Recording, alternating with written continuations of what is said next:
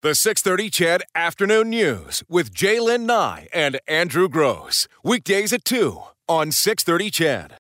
News when you need it. Fun when you want it. This is the 6:30 CHED Afternoon News with Jaylen Nye and Andrew Gross on 6:30 CHED. Could that intro go on any longer? You just took 30 seconds of my day. See, but sometimes you want it to go long. Well, I suppose when you're engaged in conversation, as we always are with a guest like Murray Udis from the Fringe Festival, artistic director. How long have you been the artistic director? I'm going into my 5th year. Okay. Yeah. How long do you see yourself doing it? Well, we've got some monumental festival numbers coming up. We got a 40th, and if I was to have a dream, I would love to see us through to the 50th. Right, I think that could be a really wonderful growth. But I mean, the industry is the industry, so who knows? Absolutely. Yeah, you bet. You want to circle back before we move on to reviews? Yeah. So when I laid out my Home Depot review of how bad that was, right? Yeah. And you talk about how do you get through it, I thought about the cast that day, right? So when I got up that morning.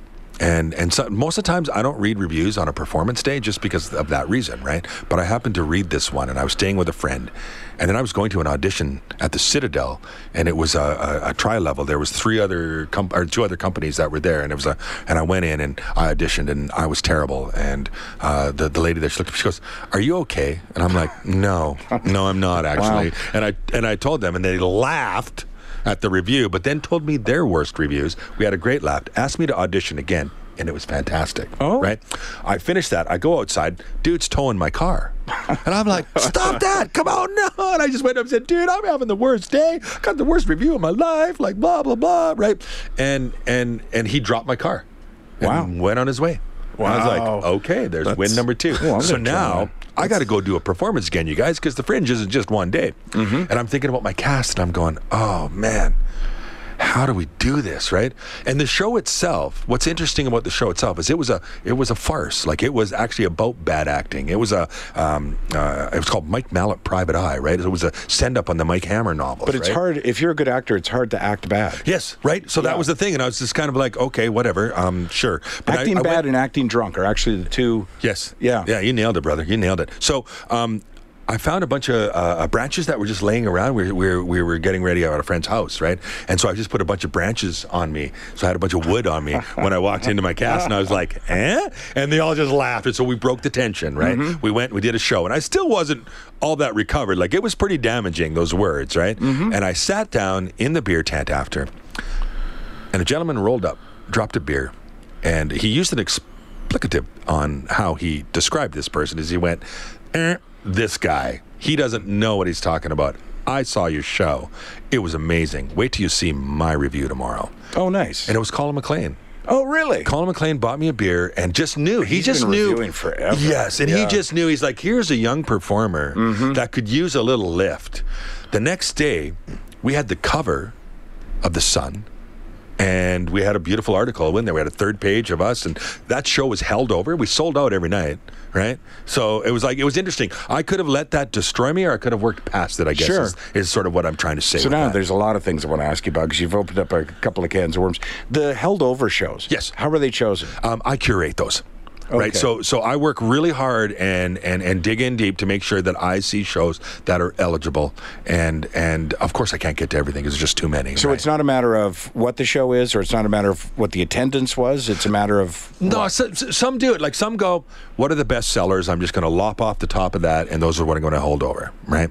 And sometimes for me, those go hand in hand to like a really great show. Sometimes it's just a popular show. It doesn't, but I try to think of the audience that's going to be there for these, and I try to give a wide range of what that might be, right?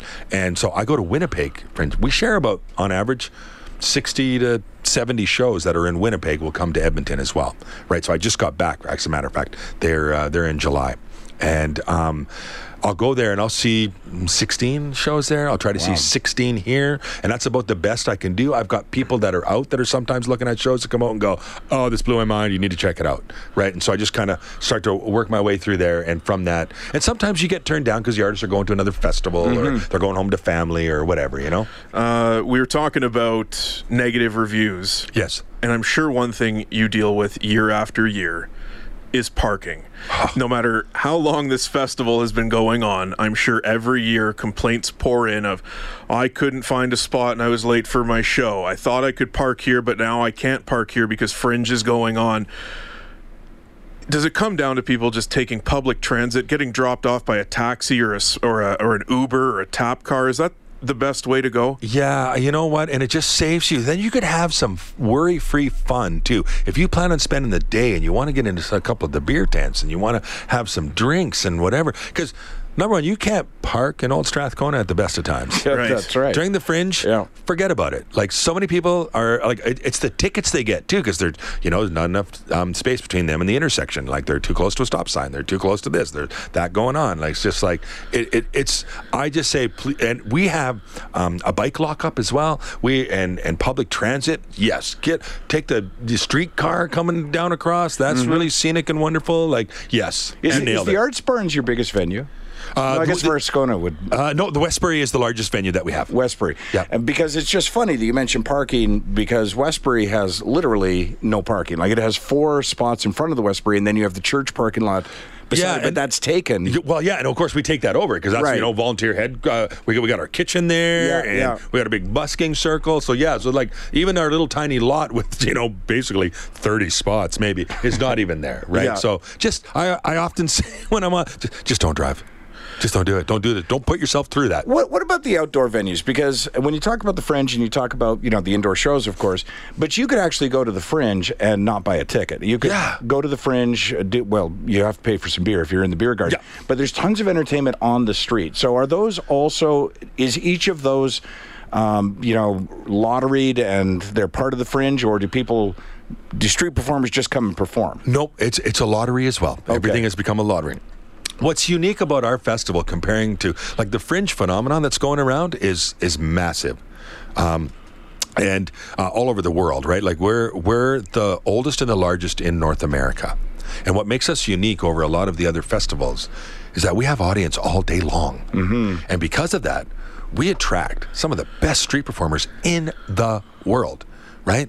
We have one at our festival right now. This guy is like incredible. But if it's lottery, you could also have among the worst street performers in the world. Yes. It's how it rolls too, right? Yeah. And so there's, the thought to curate that, you could do that. But again, it's sort of like going, well, where do people get to practice their craft? Where do they get to do what they need to do to become right. So how do you decide where the street performers get to set up then? So we've got a pretty good system on how they come to us. So we've got our main stage on, we've got 2 stages, the one in ATB Financial Park, right? And so if you get stages, you then perform 2 shows a day, one on that and the other's on 84th Ave. Right, so those are the 2 kind of biggest pitches, and we call them the outdoor shows, right? And the main stage. And then if you're not successful there, we have the pitches, right? And the large pitches, we call them. And there are 3 of those, and we've got one that activates now as a 4th, just in our North Link on the opposite side, on the north side of the Westbury, and it kicks in the evening. And that is, you go to a lottery draw every morning at 11 a.m., and you have your busker pass, you drop it in a hat, and you pull out, and you pick your slots for the day. It's a lottery within the lottery, yes, really? Wow. Yeah, you bet. And then you pick your slots for the day, and then sometimes they trade and move things around, and they do that. And then the other component where we really bring in is we call it the walk-by program, right? So it's like that could be statues, that could be ones that maybe wouldn't quite succeed on the bigger one, and they're getting their first sort of opportunities to cut their teeth. And sometimes they're young. A lot of emerging artists are in there. There's this one kid, he comes, he's got this incredible voice, and he just stops traffic when he starts singing, and so there's that aspect too, and sort of each feeds into each of the others, So, Murray, I need to know, because one of the big attractions outside of Fringe is all the food vendors. Yeah. Is there a lottery there? Because that has to be a high demand spot. I mean, we have the green onion cakes, the mini donuts, all the staples of many festivals throughout our city. But do you choose, or do they have to get in, kind of a queue to get into those spots? It is kind of a queue, yes. So we will sit down, and a lot of that once they're there, they're definitely not going anywhere. Oh, right? no. They're like, yes, we are established. This is who we are. That we're staying, right? And then there's the artisan piece that's as well, but it's very much a high demand in how these applications come in. So then we look at what do we have in, like, we can't have 6-7 hamburger stands, or we can't have, where's the variety in the food and what's going on. Some years it's a huge list that's left over, and in some years we're looking for a couple spots. It just all depends on what other festivals got going on in the year, right? I'm surprised by that, like, in the sense that you're looking for people to fill. If I was a food truck vendor, that would be one of my main stopping points every year, because you go down there any day of the week, especially on a weekend. It's hard to tell who's watching the street performers and who's in line for food. Yeah. It's that busy. Brad, you and I should open a $5 water bottle table. Oh, man. Sausage. If there's any openings this year, Murray, let us know. Yeah, okay, for sure. I will hook you guys up. This is a huge moneymaker for... Yeah, you bet. We have to take a quick break here and get it out of the way, and when we come back, more with Murray Udis from the Edmonton International Fringe Festival.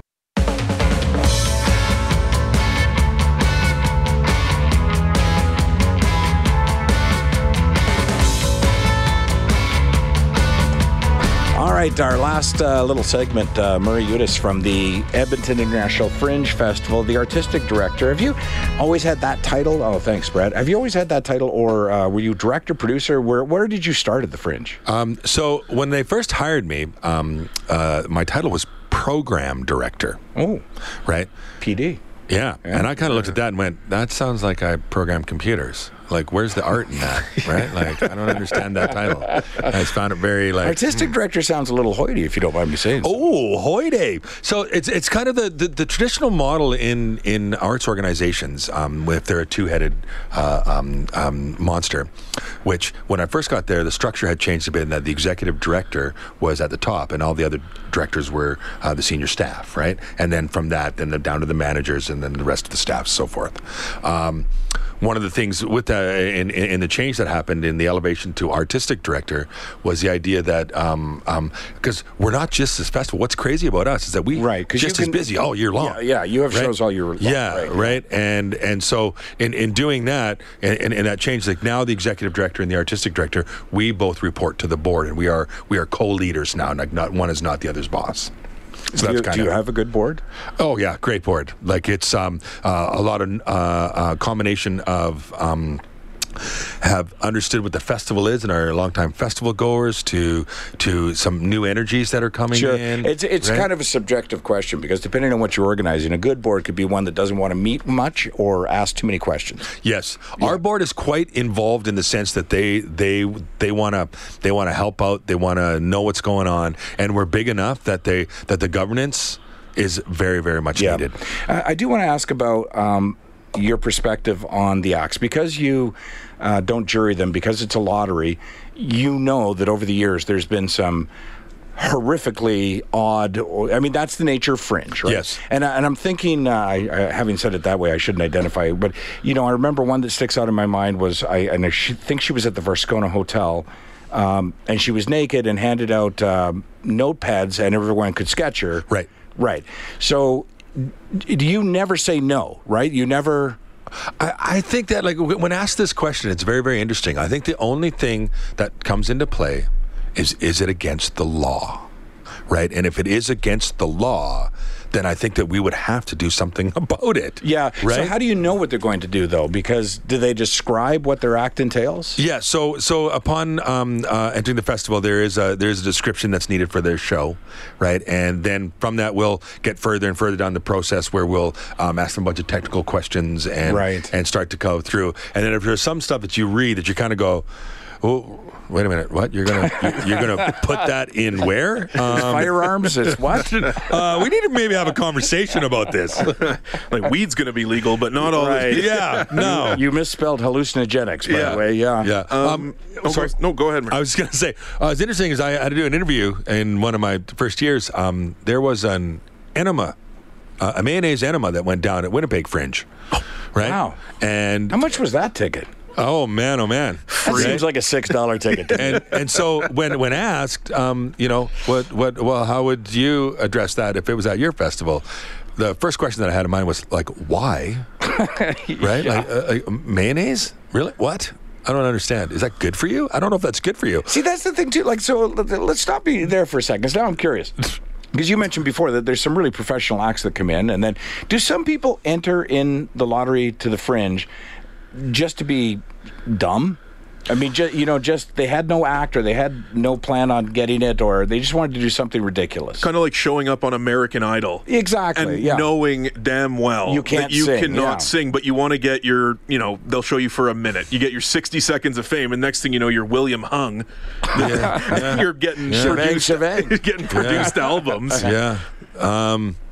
Readings from the phone book is my answers to that, right? Yeah. So someone puts that in there, and it's very much like you were talking about hot dog water, right? It's like, so put that in there, and people flock to it. And when they got there, he literally was reading from the phone book. And then at first, it's funny, because you're like, this is that. Wait a minute. 20 minutes later. Is that all you're going to do? Like, you are seriously going to... See, that's an expression among stand-up comedians I could have read from the phone book. Yeah. It's like a sort of a hack. I don't want to say hack it, but it's a generic kind of thing that how was the crowd? I could have read from the phone book. So somebody literally took that expression and said, I'm going to read from the phone book. Yeah. The audience turned on that guy, though. No. You don't say. Yeah. Well, can you believe that? Like, now, do people ever demand a refund? Yeah, they did there. No, they sure did there. Yeah. Well, really? Yeah. It's buyer beware, isn't it? Yeah, well, kind of, but like that was in that particular instance, it was defined that what is a show? Like, you know what I mean? Like, what is a show?